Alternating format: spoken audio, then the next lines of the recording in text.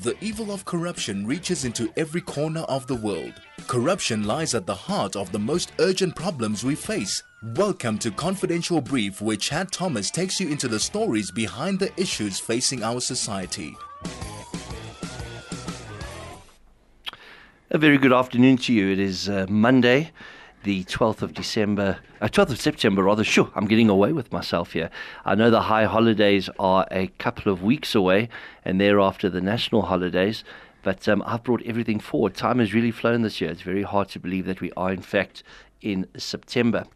Today, joining me will be a guest we've had on the show before, and somebody that I really admire. He epitomizes the sense of volunteering, something that we don't see enough of, something that our president has spoken of, something that so many organizations have spoken of, yet very few people are prepared to take it up. They're prepared to be armchair critics. They're prepared to perhaps now and again throw money at a cause that they believe is close to their heart.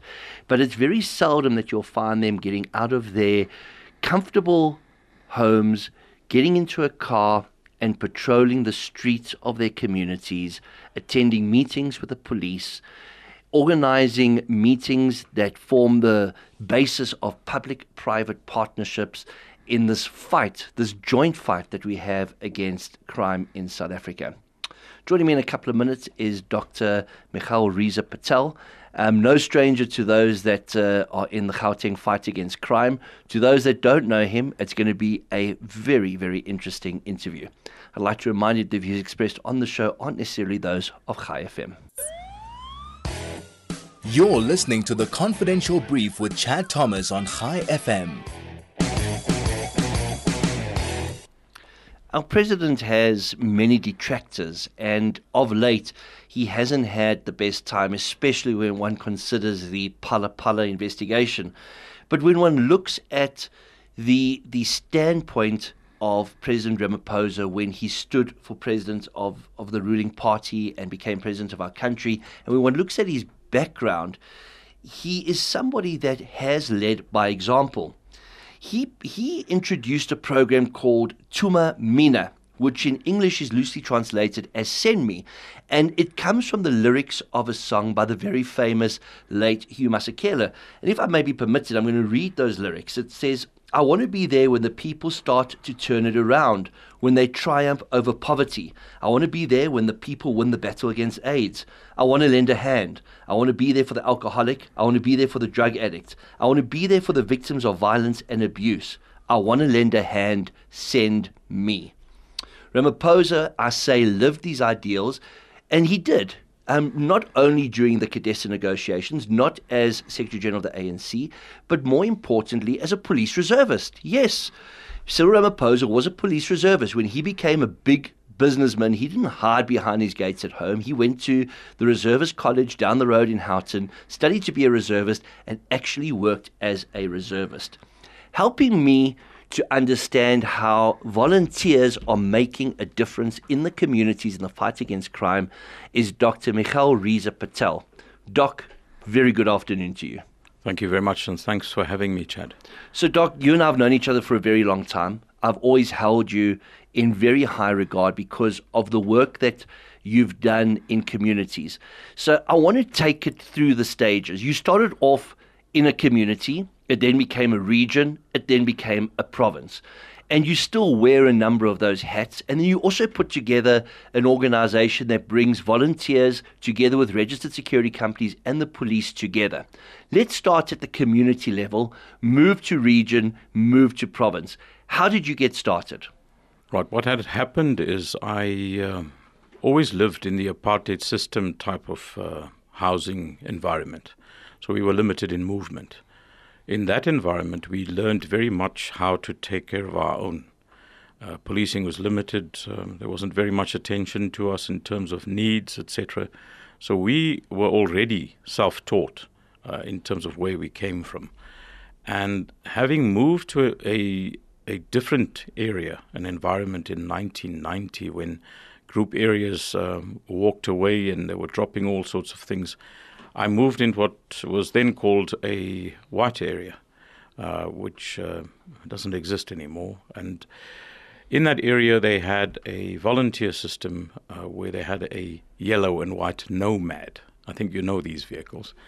And Pam Kirkland, who I will always remember very fondly from our neighborhood, came to me with a cup of tea and said, "Welcome to the neighborhood, and I want you as a volunteer." And I was taken aback because I wasn't accustomed to people approaching me to join any entity. We were the ones doing the actual volunteer work. So there I went, charging off with her, and we then enlisted in this thing called a neighborhood watch, which was for an area called Mackenzie Park. And we do this, it was from January of 1990 that I got involved in the neighborhood watch concept there. And ever since then, I had then escalated my movements towards anything that was lawful, acceptable, and helpful to the community. And that's where it all started, this whole thing of wanting to be involved. I then got involved a little bit in business, which sidetracked me somewhat from the primary contribution to community. Although I was still doing it at that time, I slowed down a little bit. And then I escalated it again when, about 2 years later, when people came along and said, there's this thing called Community Police Forum. And we looked at one another saying, what is that? And they said, look, it's just been promulgated. But there are people that have been running it, and it's now come to our area. And we looked into that, and that's where I got involved in community policing, where we were called into an area that was then disbanded by the Department of Community Safety at that time. And they wanted to elect a new CPF, and they started with all of these different sectors. I didn't truly want myself to be involved in community work perpetually. But what had happened is I then began witnessing brutality, failed service delivery. I witnessed negatives of a serious kind in terms of corruption, coercion, extortion, etc., both from the side of gangs upon communities, as well as that of the law authorities. And we're not talking about now, we're talking about the 90s. And at that time I said, no, I did not give, my family and I did not give our lives to the struggle for no reason. This is my purpose in life, and this is where I'm going to take up these kinds of things. At that time, I was very successful in the industry that I'm still in. And when I say successful, I probably gave about 10% of my time to community then, and 90% of my time to business. It's the reverse role now. I'm doing about 70% of my time to community and 30% for everything else. So that's where it all started, Chad, in terms of community service. If we talk about community policing, you started as a volunteer back in 1990. Of course, we saw a whole restructuring of the police force becoming a police service and the need for community engagement. With your experience at ground route all the way up to now at provincial, what would you define as the community's involvement with their policing? I think at this particular time, we have no option but to be there. We have a very neglected system. We have an arena which doesn't allow for the correct level of service delivery. So what's happening at the moment is that we have a situation where civilians have taken charge of their areas. Civilians are now involved in the fight against crime. Civilians, in fact, have a higher level of technology in terms of the fight against crime than what government does in a scale. So government may have serious technology and so on, but on a scale, if one calculates contribution by community, I think that community's involvement right now is primary in that. So what we're saying as a people post-1994 is that, yeah, we've got problems, but we need to solve them together. And this to me is a stumbling block, because if the state themselves have said from a school perspective, a parent must have a say in the schooling, which created governing bodies, and if government said the community must have a say, not may have a say or might have a say, must have a say in the way in which their community is policed, thus leading to the establishment of CPFs, why then do we still see apathy on the part of communities to get involved, yet they are so quick to complain when something negative happens? Look, this happens in all walks. So you'd find it not limited to policing. And I think if you look at the healthcare system, the education system, and you look around at almost everything, whether it's agriculture, whether it's disaster management, you find that the neglect is there, the failure is there, and everything negative is there. But reality tells you that when you prepare anything, ensure that the foundation of what you're preparing includes those people to whom you want to provide the service delivery and from whom you expect a cooperation. So, Chad, if you're out there and you have a traffic policeman stop you and he is giving you a fine, if you don't have an understanding of what this is all about, you will become aggressive, you will become violent, you will become negative. Understanding your rights is very important. So where it all went sideways is that the community realized that there's a lot of negative and there's a lot of failures. And many startups have now commenced. Many groupings have now taken it upon themselves to exist. So if we look at the constitution which you referred to and we look at where you come from, that's an important thing. Who am I? What gives me the right of existence? How can I get involved? What provides the foundation for me to do that? And now knowing this is important. So Section 22(2) of the Constitution of the Republic of South Africa is a very vital segment, which is the birth of the CPF. And then if you look at the South African Police Act 19.1 and 19.1a, and the Act 68 of 1995, and a number of guidelines, white papers, etc., all of these have the vested development, management, and system of a community police forum. Now you've got other entities that have suddenly come to light, and I like giving it the way that people understand it. One morning, Fani woke up and decided to register an NPO. And Fani and his group of people decided that they're going to actually decide what the constitution of that NPO is going to be, and what those rules and regulations are going to be, and what they're going to do. But none of it is promulgated anywhere in the Act. None of it gives them the right to do any of that. Instead, what they should be doing is saying, we would like to do this.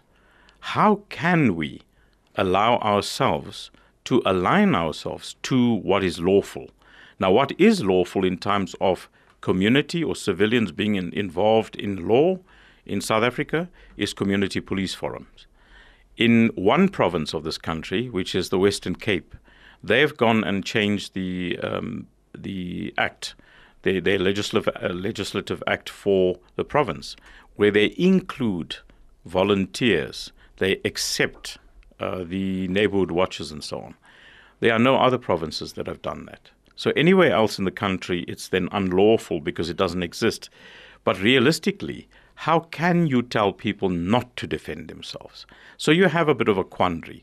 Now, going back to the picture of the guys that registered their NPO, it becomes hard for us to understand how they cannot fathom that you need to be existing somewhere in a safety plan or a stakeholder arrangement or an MOU somewhere, and there isn't any of that. So it becomes difficult in foundation for those that are not registered. But community police foray exist, and that's where we should be. And that's our foundation, so 22.2. And that's the start of where we will talk to Chad. When we come back, we're going to talk more to Dr. Reza about how these community policing forums are making a difference, not just at a station level, but on a regional level and a provincial level. We'll be back straight after this. You're listening to The Confidential Brief with Chad Thomas on High FM. Confidential Brief is proudly brought to you by Rubber Roofs, the trusted name in roof waterproofing. If you're tired of getting contractors in to fix your leaky roof, only to find out that your roof still leaks, it's time to sort that leak out for good. Rubber Roofs manufacture and apply the rubber paint to your roof. Your roof will look great and won't leak anymore. Rubber Roofs offer a 10-year warranty. Rubber Roofs is the trusted name in roof waterproofing. Find out more at rubberroofs.co.za. We're chatting today to Dr. Reza Patel, somebody who has been volunteering his time for 32 years. 32 years of being a volunteer, 32 years of being involved in policing forums, 32 years of being involved at the very top of his game by being appointed in various positions to the Gauteng Policing Board. Help us break this down. We have community policing forums that we all know about at station level. Then you have the Gauteng Policing Board, which is established with the assistance, I believe, or under the guidance of the MEC for Safety and Security. And then, of course, Gauteng is divided up. How does that work? Okay, if we go to grassroots, Chad, at the lowest level, you have a collective of suburbs or areas clustered together, and they're called a sector. So, example, where we are now, you'll have a few police stations that feed into the area. But let's just look at one police station that feeds the local area. In that police station, you may have 3, 4, 7, 10 different sectors. A sector is a number of areas that are brought together with a boundary around them, and that is then called a sector. A sector, well, you have various sectors of a police station, and those come together and they form a station CPF structure. And then the station belongs to something called a sub-district, previous cluster, and a sub-district is a collective of police stations for an area. Example, the area where we are, that's Johannesburg East cluster. And there's a number of police stations, I think there are 11 in total, or 12 for this area, that belong to that Joburg East cluster. And then those sub-districts belong to a district. There are 5 districts in the province of Gauteng, and the 5 districts will then have something called a provincial police board.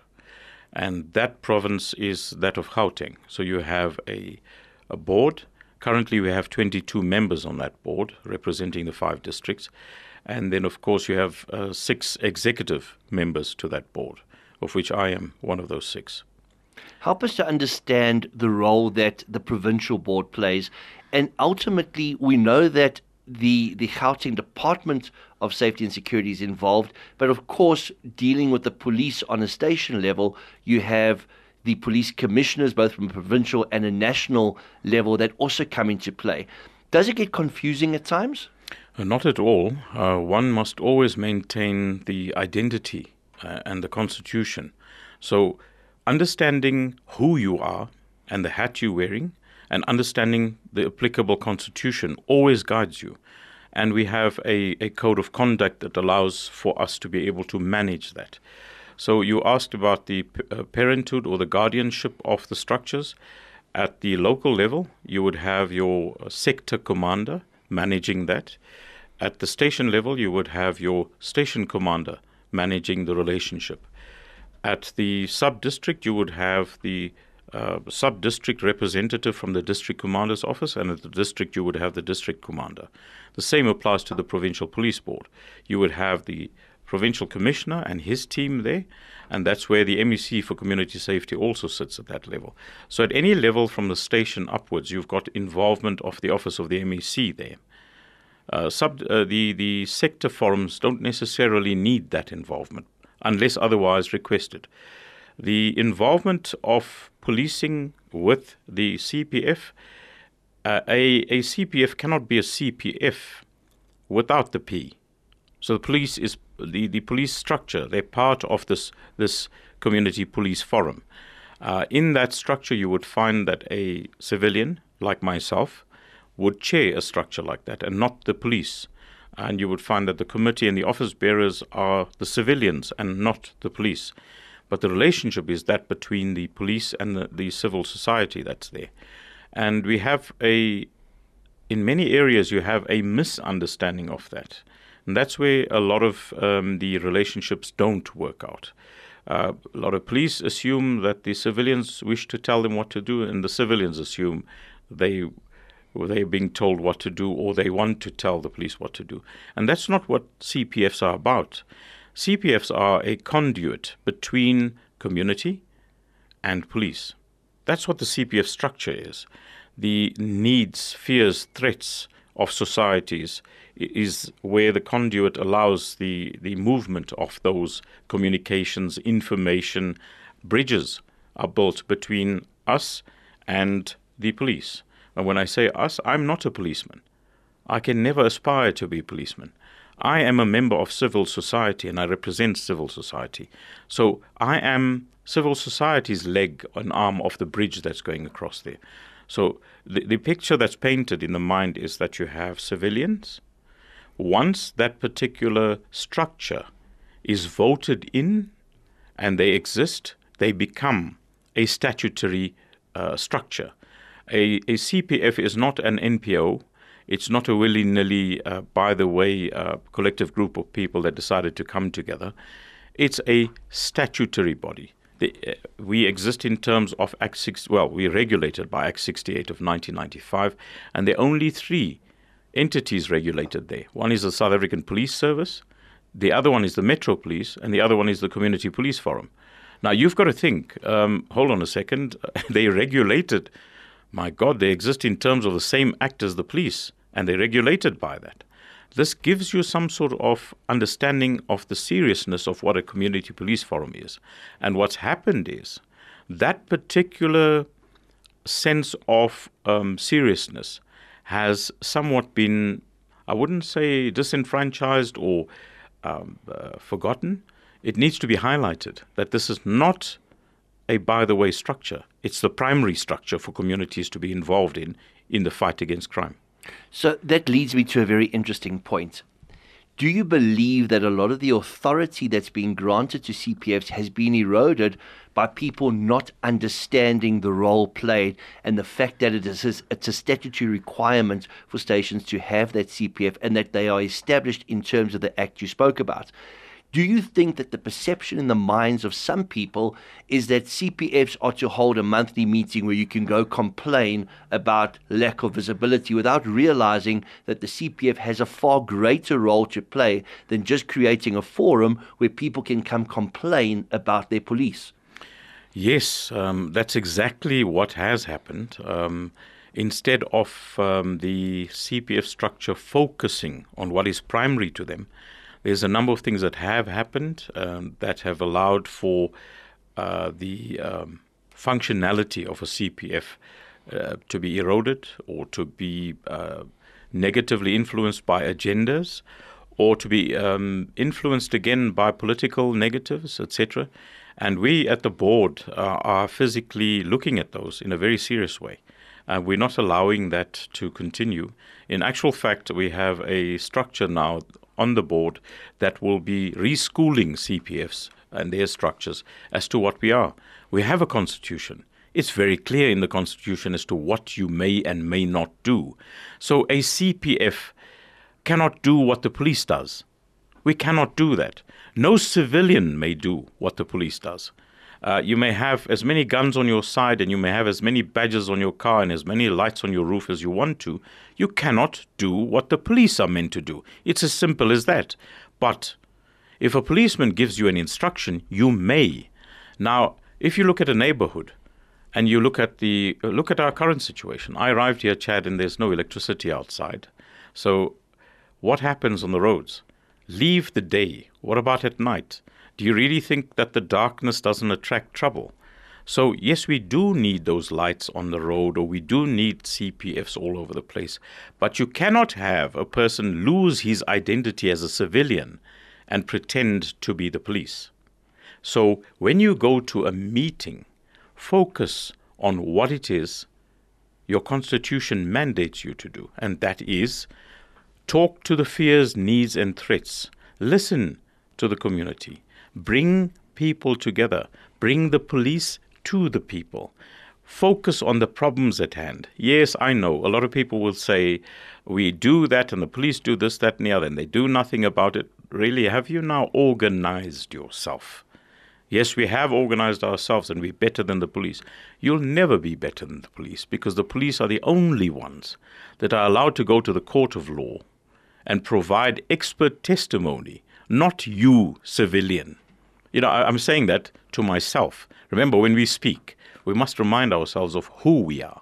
And that's why we must always be able to assist our police in the fight against crime. We're not there to fight crime in a sole manner. We're not there to fight the crime on our own. We're there to fight crime in the partnership with the P in the CPF, and that's important. So we're talking about the partnership, we're talking about the meetings that take place. Does the CPF have any oversight obligations towards its community in respect of issues that may be raised relating to the police in that particular area? Yes, yes, and yes. That is one of the fundamental properties that one focuses on as a CPF. The oversight role is the primary role of a CPF, to ensure that the station is functional, to ensure that there are vehicles, to ensure that service is delivered, to ensure. And what must you do if it's not? You send it to a process where attention is drawn to the fact that it's not being rendered, or that there's no attention being given, etc., etc. But one needs to, Chad, in any situation, one needs to first have a relationship in order to have a delivery on anything. So people get elected to positions. They don't have a relationship with their station commanders or their sector managers or their members, and they walk about as a dictatorship, or they walk about as an authority, which you can't do. A CPF is not an authority. A CPF is a statutory body. So in terms of law, we are the law body. And that's important that people must understand. We are the law body in terms of relationship between community and police. That's the important thing. No other civilian structure is a law body. Any other civilian structure is and I'm going to quote the words of the MEC for Community Safety. She was in a meeting with us at Okai Mulao about a week and a half, 2 weeks ago in Benoni. And she came there and she said, any other structure that is not a stakeholder or has not got an MOU or has not applied to her office or anywhere else is a vigilante organization, which realistically, Chad, would be the case. If you look at anyone in the streets with guns and weapons and lights and doing all sorts of things, and then one would ask them, excuse me, who are you? And that's why I always say, know your identity. So in essence, and I'm sorry to deviate from the topic, but if we look at something like Operation Dudula, by them assuming the role of Home Affairs officials by demanding to see whether people are documented or undocumented is unlawful. Very much so, but remember, I will say that in my right, because that is what it is. In the minds of many people, they have decided that I can do this, I have the right to do it, but then nobody's questioning them. And this is important. Nobody's bringing people to book and saying to, excuse me, who gave you that authority? Where's the right to do this? So very much like how somebody steals something from you and you open a case with the police, or somebody stops you in the road or pulls you over and it's not the police and you open a case against them. Do this with everything else so that people begin to understand that, look, you're not the police. You cannot do this because we don't know the difference between what is the actual police and what is the fake police. And you know this too. We have many people with the blue lights syndrome. We have a lot of instances where you can't do this. Civilians must know their place, but civilians have a right to empower themselves, to organize themselves, but do so according to the Act. Do so according to your mandate. Do so in conjunction with the police. Don't go out there and do it in a vigilante way or in an independent way. It's not going to work. It comes back to what you just said now about these meetings and about people doing whatever they want. You can't. So people have lost focus. Come back to it. Nothing wrong with what you're doing as a grouping. In other words, being a CPF. But it's wrong to go out there and do things which are not within your mandate. We're speaking to Dr. Reza Patel today about the importance of the structures that communities can be a part of, the legal structures that include communities when it comes to partnering with the police.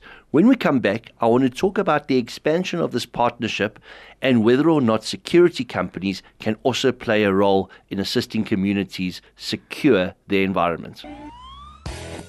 You're listening to the Confidential Brief with Chad Thomas on High FM. Confidential Brief is proudly brought to you by Rubber Roofs, the trusted name in roof waterproofing. We're chatting to Dr. Reza Patel today about the importance of community involvement and the way that communities can legally assist the police in the execution of their duties or render a very important function, which is that of oversight.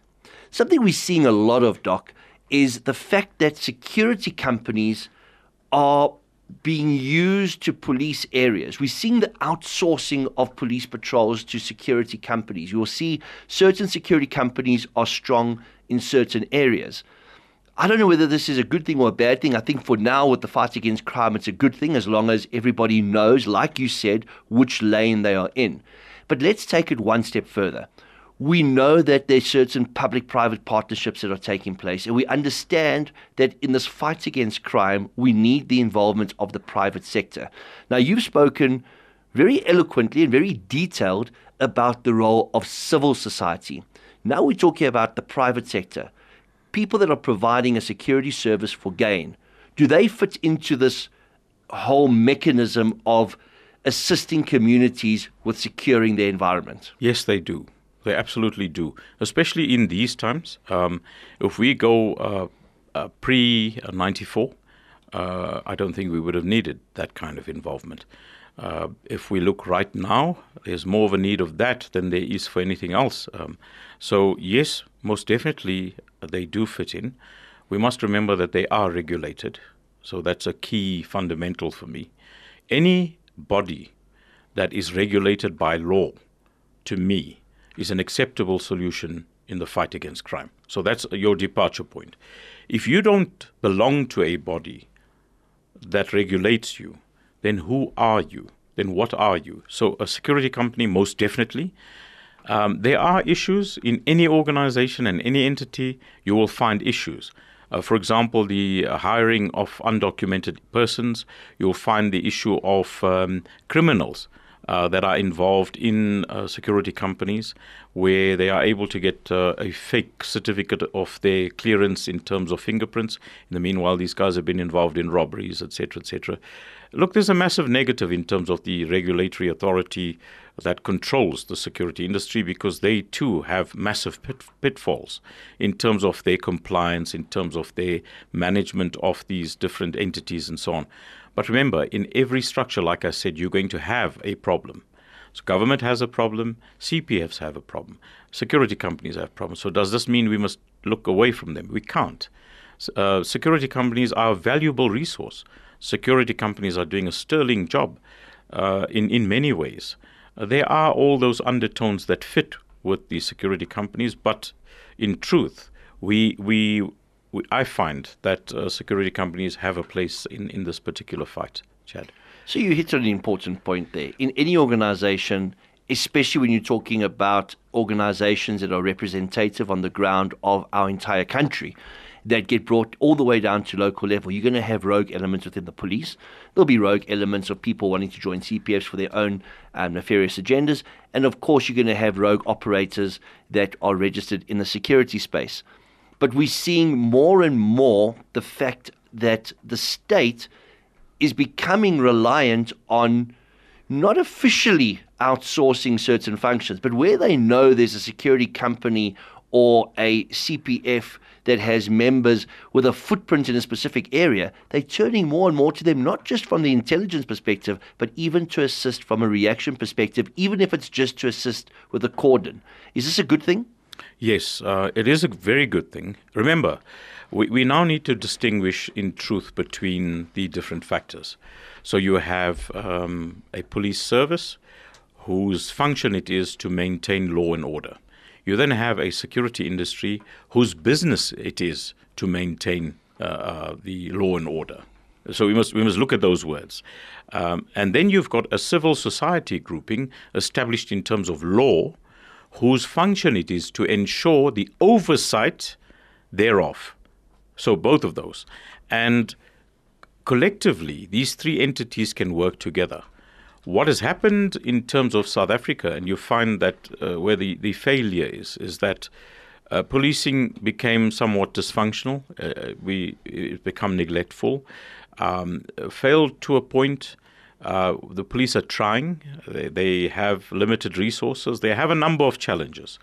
The security industry has got this massive thing about the stigma of illegals, the stigma of complicity in crime, the stigma of etc., etc.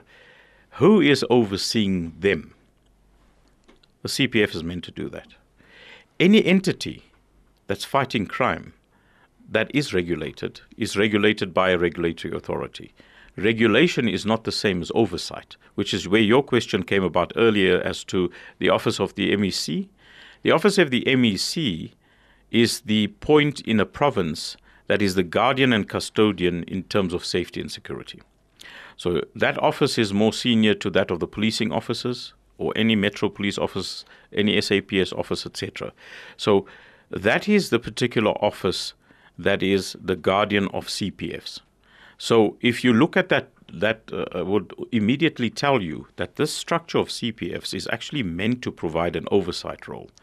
The reporting role would be to the regulatory authority. So who regulates security companies? CIRA.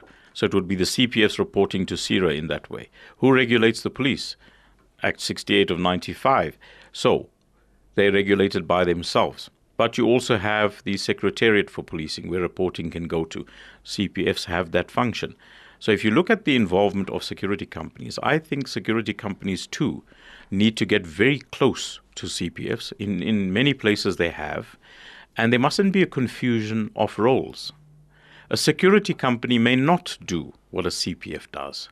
And a CPF may not do what a security company does. That is an important thing to remember. What's happened is because of the shortages, because of the failures, because of the drama we find ourselves in today, everyone's just gone and extended themselves to doing things. And with time, it's become an accepted norm that people are allowed or they're doing this. So if you talk in your environment, oh no, the CPF in our area does this, and no, our security company does that, and then you say, excuse me, since when does a security company have a mandate outside of the premises of their client? And then you ask, since when does a CPF have the right to stop and search? Since when? And then you come about with this thing and you say to yourself, what happened here? What went sideways? How can we best improve this? And it's not for civil society to fight it. It's for civil society to get it better organized. Because if you fight it, who's winning here? The criminals. And we at a loss fighting one another. Whereas if we organize ourselves better and we actually function with one another, we're going to do an astounding job. It was what we were having a discussion about just now, Chad, with the command centers that we are busy running, and the significance of that and how constructive that's going to be in the fight against crime. Had it not been for security companies, that would not be possible, if you understand where I'm going with that. We're talking to Dr. Patel today about the importance of partnerships. We started off talking about community involvement. We've moved on to partnerships, and I think that is the critical part of this conversation. We'll continue straight after this. You're listening to The Confidential Brief with Chad Thomas on High FM. Confidential Brief is proudly brought to you by Rubber Roofs, the trusted name in waterproofing. Dr. Patel, before we went to break, we had moved on from community policing forums into the broader term of partnerships. And partnerships is critical here, because I think that's what you're all about. Let's expand on what you're talking about in respect of control centers, coming together of the community policing forums, coming together of the security companies, the police, and other stakeholders. Chad, that would be, I think you're alluding to CCIN, if I'm not mistaken, if I'm going there. Let's talk about the CCIN. Okay, CCIN was a structure that came together with a word where people came together and we just had a gentleman's agreement of sharing ideas and so on for a little while. I went around with hat in hand. We formed this grouping, and that started 8.5 years ago. And it exists today, and we have a membership there which is representative of police, Metro Police, members of mayoral committees, mayors. security companies, CPFs, and all of these are primaries from each organization. And you find that we have a collective membership there in excess. Our reach there, if we had to send a message out and our members sent a message out, is in excess of 36 million people. So that's a very strong type of approach if you look at it. And what we did there was we decided that, listen, we're all in the fight against crime here. Each one has their own mandate. So if you talk to me about your mandate, I'm not going to get the opportunity of sharing my ideas and so on with you. So we have a collective table, and it's called CCI, and wherein we share these ideas, trends, technology, happenings. In the background, you have my team and I going around plastering, patching, putting up a bit of glue, getting wounds healed, doing the entire debate, discussion, mending, healing between partnerships that have been warring, fighting each other and so on in the fight against crime.